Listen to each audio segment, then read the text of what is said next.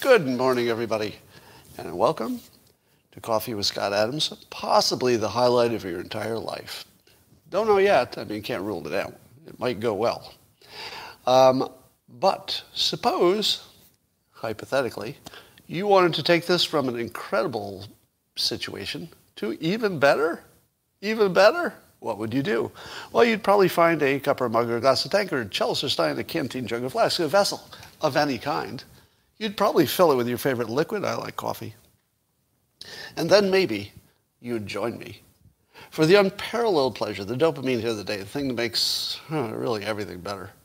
Everything better except the withdrawal from Afghanistan. It's called the simultaneous sip, and it happens now. Go.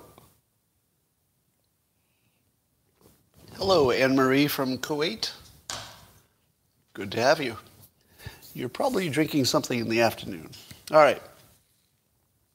Whatever happened to, I saw this question on Twitter, whatever happened to the Matt Gaetz story? What happened to it?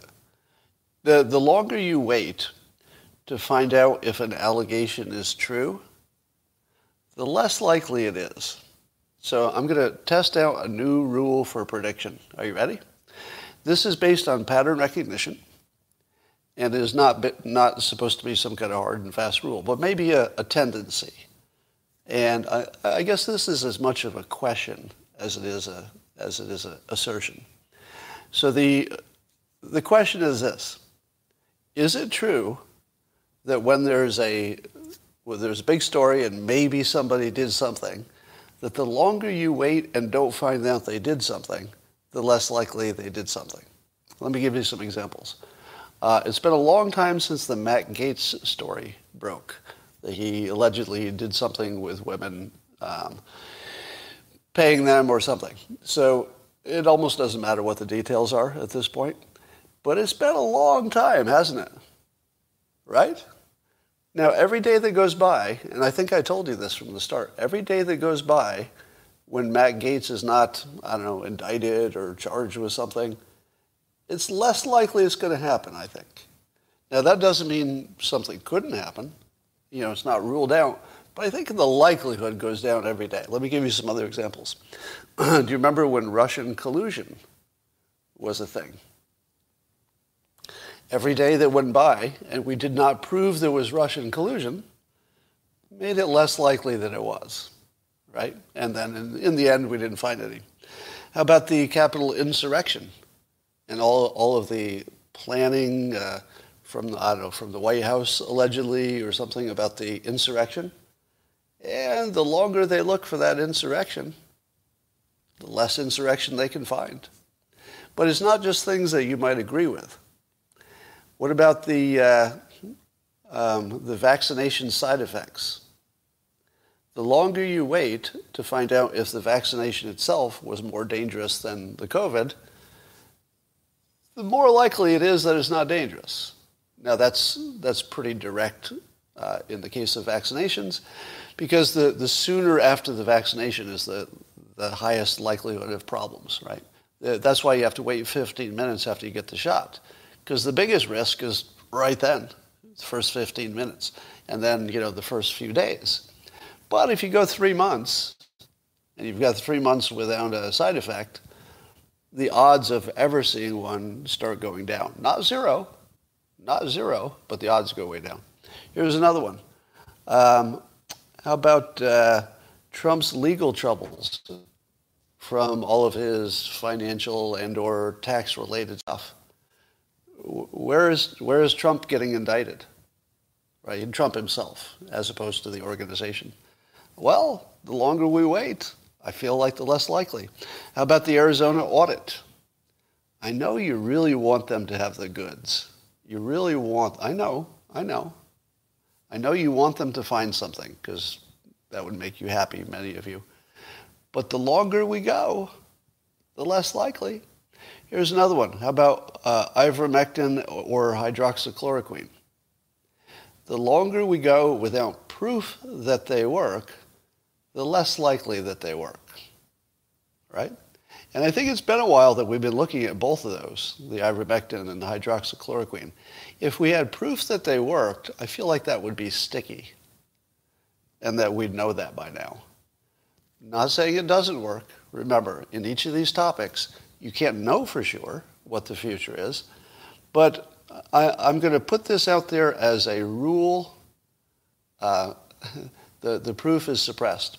Yeah, so what I'm saying is somebody saying that the proof of ivermectin and hydroxychloroquine is being suppressed. Let's take that as not a given, but let's take that as a high awareness understanding of the world.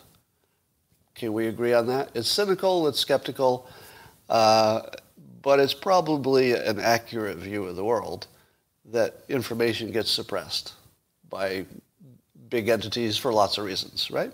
So we can all agree that that's a thing. But would you agree with me that they can suppress it easily for one day, not too hard for 2 days, but suppressing something like this for a year, when it's the biggest question going, that's a lot harder, right? So every day that goes by that the suppression is keeping you from knowing about these, I think you have to start biasing your prediction toward there's nothing there. Doesn't mean there's nothing there. I'm saying that your prediction should start biasing in that direction. So just keep an eye on that and tell me how often it is wrong, okay? It'll be wrong sometimes. It's not one of those rules that's hard and fast.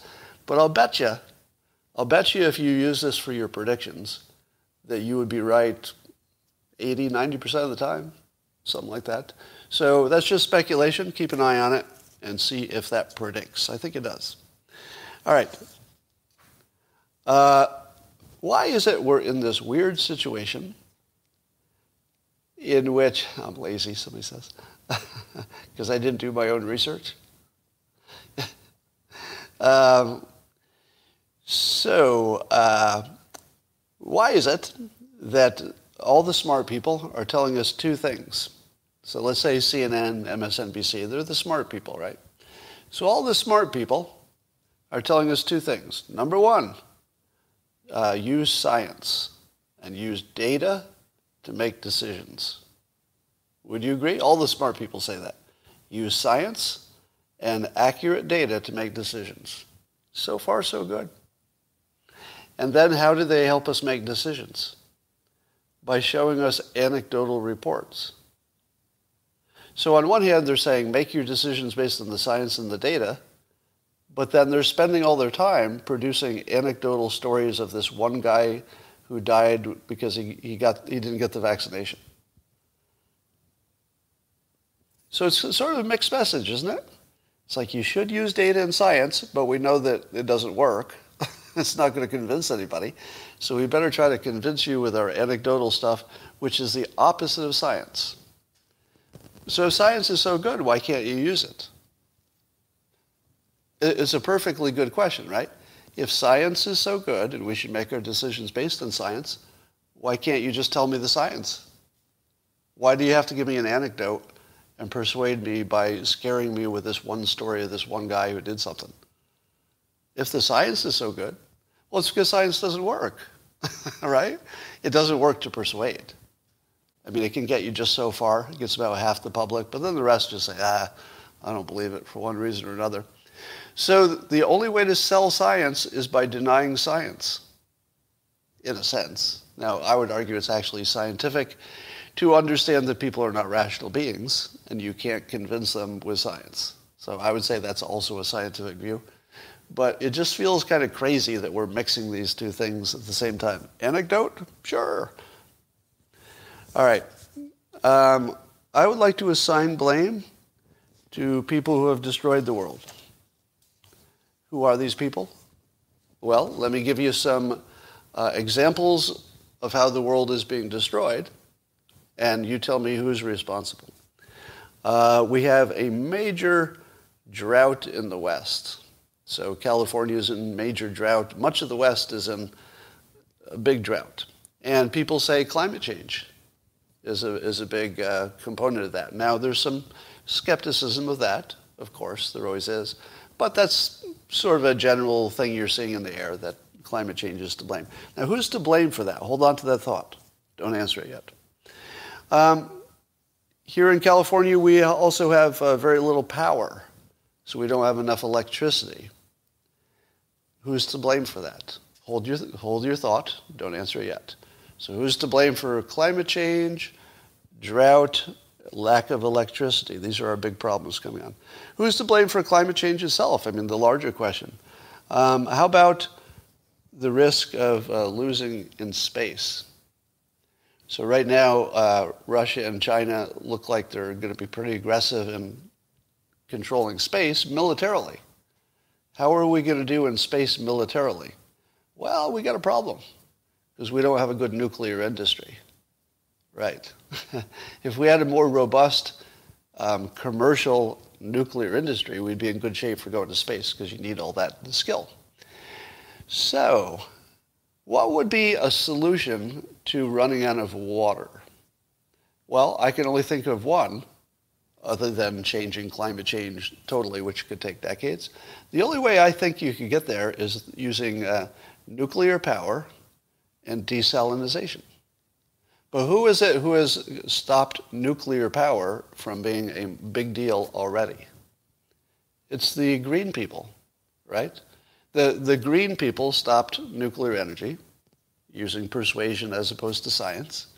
And now we don't have a robust nuclear industry that could possibly save us by building some quick nuclear plants, maybe Gen 4, if we're almost there, and giving us some water. What about our lack of electricity? Same problem. No nuclear power. If we had nuclear power in California, or more of it, we would have plenty of power. But who stopped it? The green people, right? So the green people are responsible for me not having water. The green people are responsible for me not having electricity. But you say, at least they stopped climate change. No, if they want to stop climate change, you need more nuclear power. So they made nuclear power worse. So the green people made climate change happen, because the only solution is nuclear power, and they're making it hard. So they're climate change, water problems, electricity problems, and we won't be able to militarily control space, and so we're basically doomed in the long run. It's the same frickin' people. The green people have destroyed America, apparently. And if you look at our gas prices, who's to blame for that? It seems like it's all coming down to the same place. Now, let's say somebody says, the war in Afghanistan is made worse by climate change, which they do. Again, where's my nuclear energy to get me out of the climate change problem? It all comes back to the green people. It's like the green woke people destroyed the planet. It just took a while. It's working through the system. So I assign blame to the green people. David Reboy has a tweet in which he's tweeting an article, I think it was in Reuters or something, or NPR, I forget which one. But there's a quote in there from somebody who knows something about Afghanistan that said, years ago, a U.S. general told us that not only that they couldn't make many of the Afghan officers, not only couldn't many of the Afghan officers read or write, but they couldn't count. The Afghan officers that we trained to be the officers in the military, they couldn't read and write, and many of them couldn't count. So I wonder what happened. I wonder how they lost so fast. Oh my God. So apparently we just were trying to train the dregs, and the Taliban must have been doing a better job of recruiting. Looks like they got more talent. That's part of it. Well, here's my current updated take on Afghanistan and the withdrawal. I started with a contrarian take, which said that we don't know how much of a mistake it is yet, meaning that there's some information we don't have, and we know we don't have it, and it could be important. And the information is this. Why is it that everybody who's not in Afghanistan knew what to do? Get the Americans out, then get the military out, bomb the bases. Everybody knew it. The only people who didn't know that very obvious thing, were the people in charge of it. Is that possible? It's not. Let me just say this. That's a rhetorical question. It's not possible. There's something we don't know about how the decisions went down. Something big.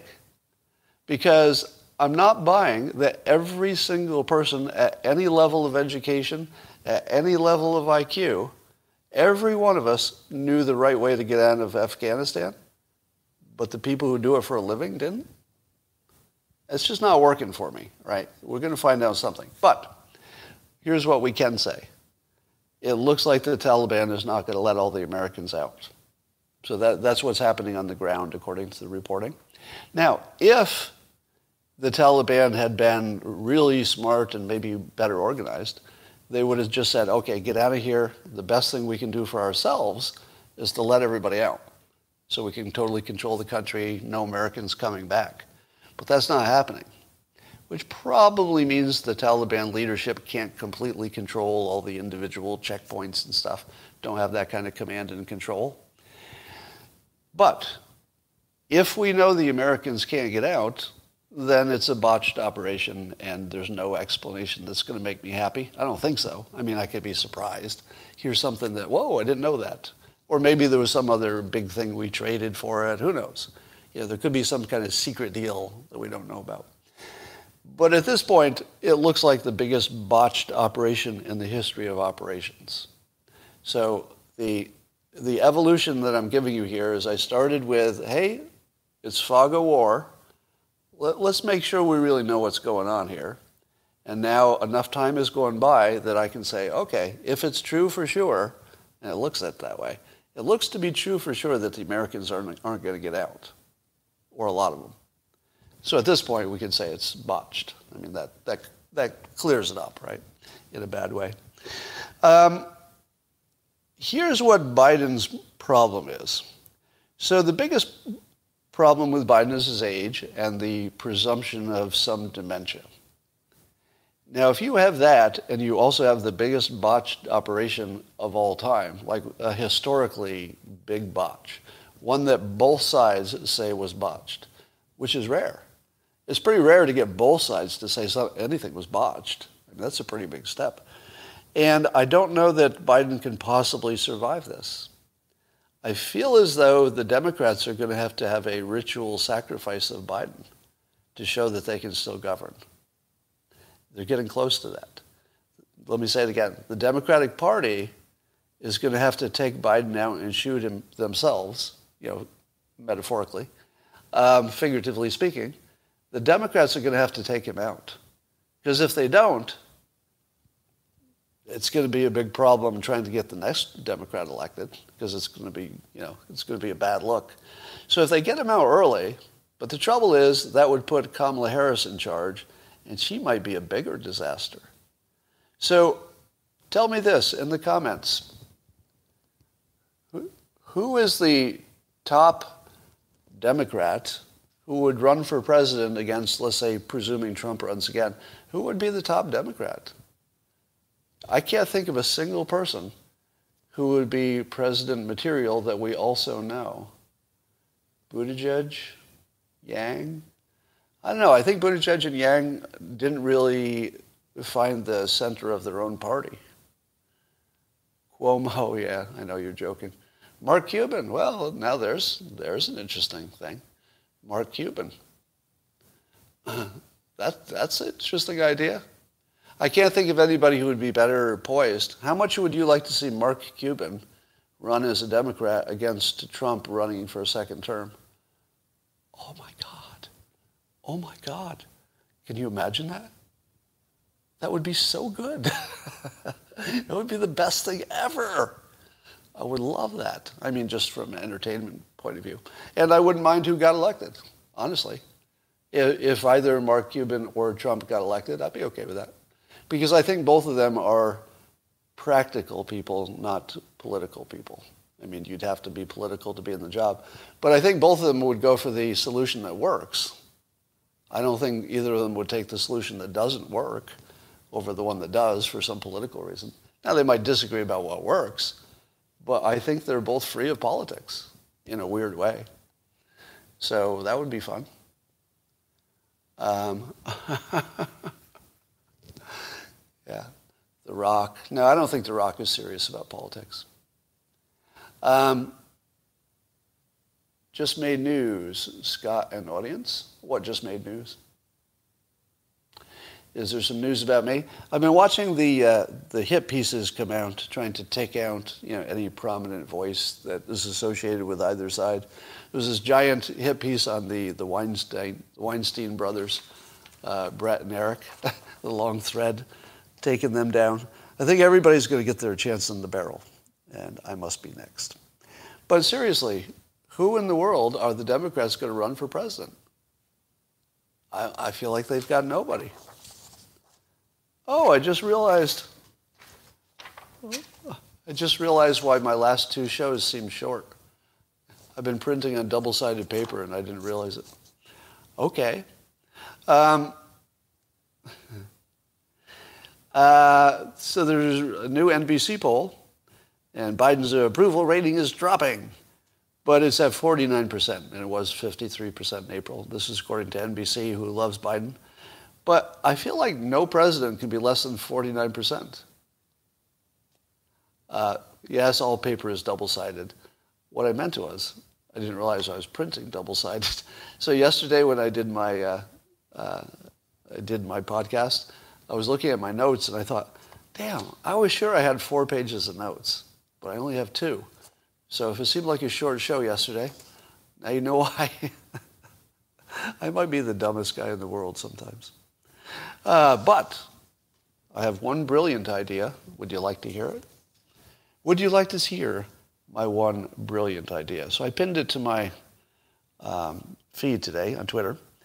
Now, I think I've raised this before, but I just included a Tom Cotton reference in there, so hopefully he'll see it. Now, as you know, Congress is mostly useless, with the exception of a few senators, right? Tom Cotton being one of the few people who works for the government who's actually trying to do something useful and seems to be, making some headway.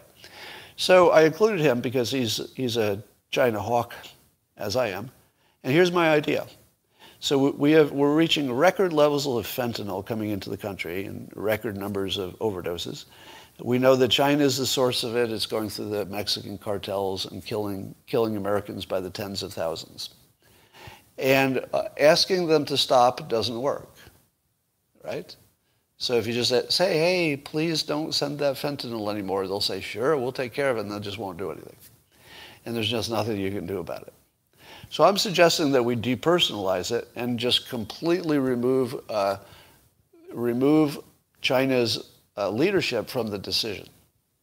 And you do it this way. You just say, here's what we're going to do for every death recorded from overdose in this country, and we don't even need to know if it was fentanyl. We just, let's just say every death recorded from an overdose.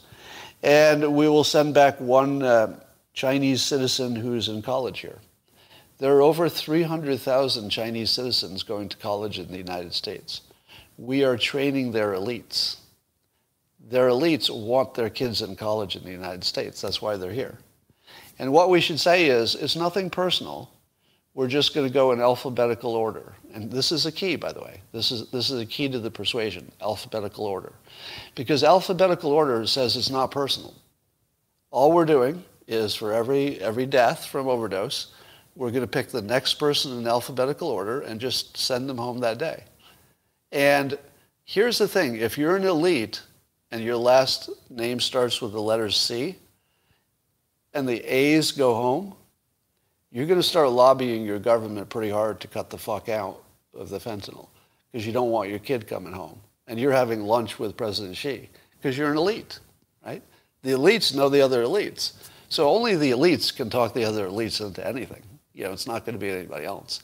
So you simply say, look, elites, it's nothing personal. We don't have any way to solve this problem, but we're going to let you solve it. And the way we're going to let you solve it is we're going to send one of your students back for every fentanyl death, and then you take care of it. If you never take care of it, that's fine. We don't care. But take care of it, because we're going to get rid of all of them.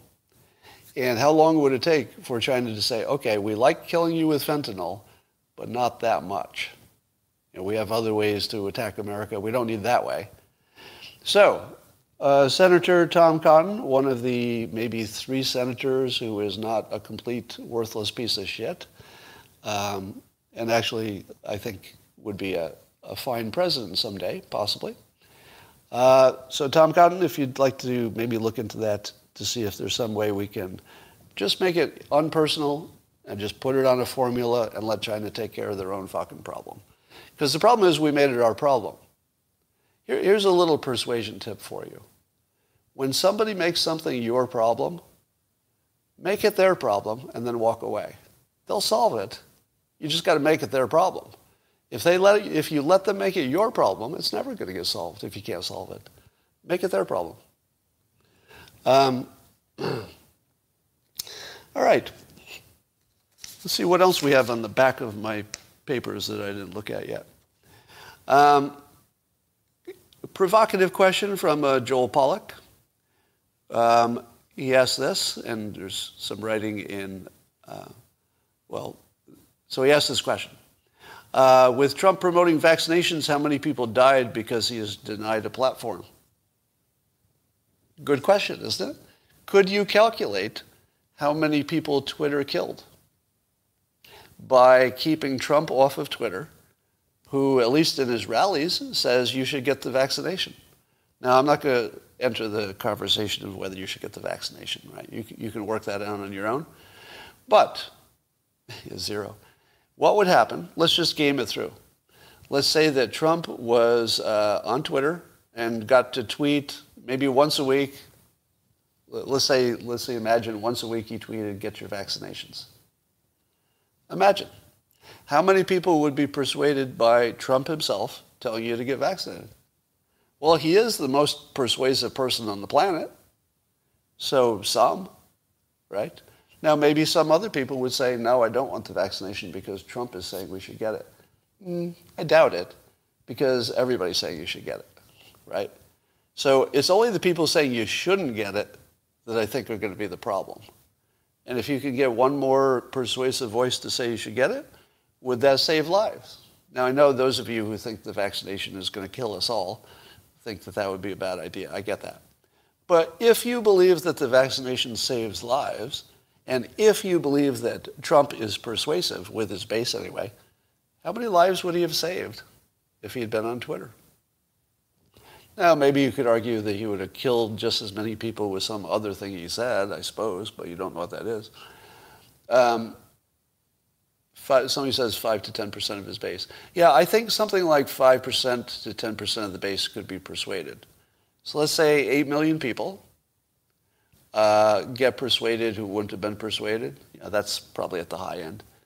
How many of 8 million people would eventually die of COVID that wouldn't otherwise die? I don't know. It's an interesting question. Likewise, how many lives did I save by being one of the early people to say close travel from China? I know we didn't close it completely. But did it slow anything down? Did it make a difference? Were any lives saved? I don't know. Somebody asked the question about Brett Weinstein talking about ivermectin.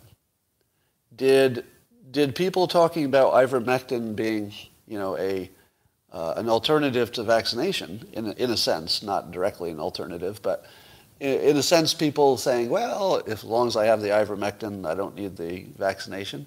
Is there anybody who died because they believed ivermectin was going to save them? Well, we have one example. Apparently there was a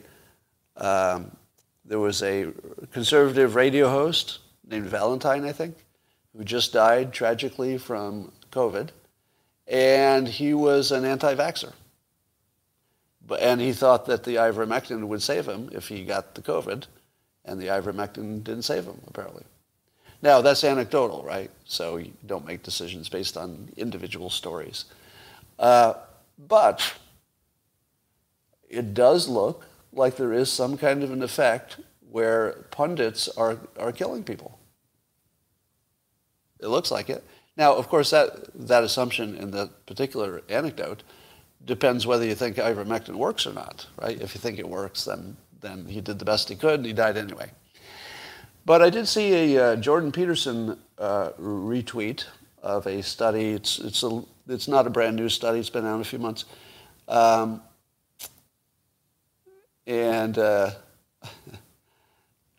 He was doubting ivermectin. So basically, Jordan Peterson was retweeting a skeptical article that said, it's possible that the ivermectin meta-analysis is skewed by one big fake study. So when you look at the average of studies, there might be one real big one that's fake, and that makes it look like it's working when it's not. Now, I think Brett has addressed that. I think he addressed it and said that even if you take that out, it still works or something. But hypothetically, how many people did get killed by pundits? Now, I don't know if the Weinsteins will, is it Weinstein or Weinstein? I will never know. I'll never be able to pronounce those names correctly, and so I apologize. I apologize publicly for that. It just makes me wonder how many people are being killed by bad punditry that's well-meaning. I mean, all of it's well-meaning. Nobody's trying to do anything. All right, here's my next question. This is another one of those dogs not barking. So we think that the Taliban are not going to let all the Americans out. That's anecdotally, it's looking like that. Why are there so many Americans there? Has anybody ever answered the biggest question of all? Why are there many Americans living in rural Afghanistan? And, I mean, tens of thousands. And if they are living there, why didn't they get out months ago when Trump said he's getting out of Afghanistan? Did he really not have any warning? Yeah, you're saying U.S. contractors, but didn't they have warning? As in months of warning to get out when it was still possible? What in the world kept them there? And if it was the United States keeping them there, as in saying, hey, please stay, don't leave until we tell you to, and then they just pulled up and stranded them there, well, if that happened, we need to go back in or something. Now, presumably, I hear that the British paratroopers are going and collecting British citizens in Afghanistan and bringing them back. So they're bringing a show of force to do that. And the United States is not. And I'm wondering if we could just pay some other country that's capable to save our people for us.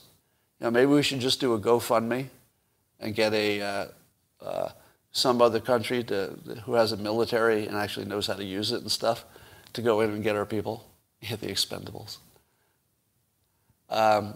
Doing humanitarian work, yeah.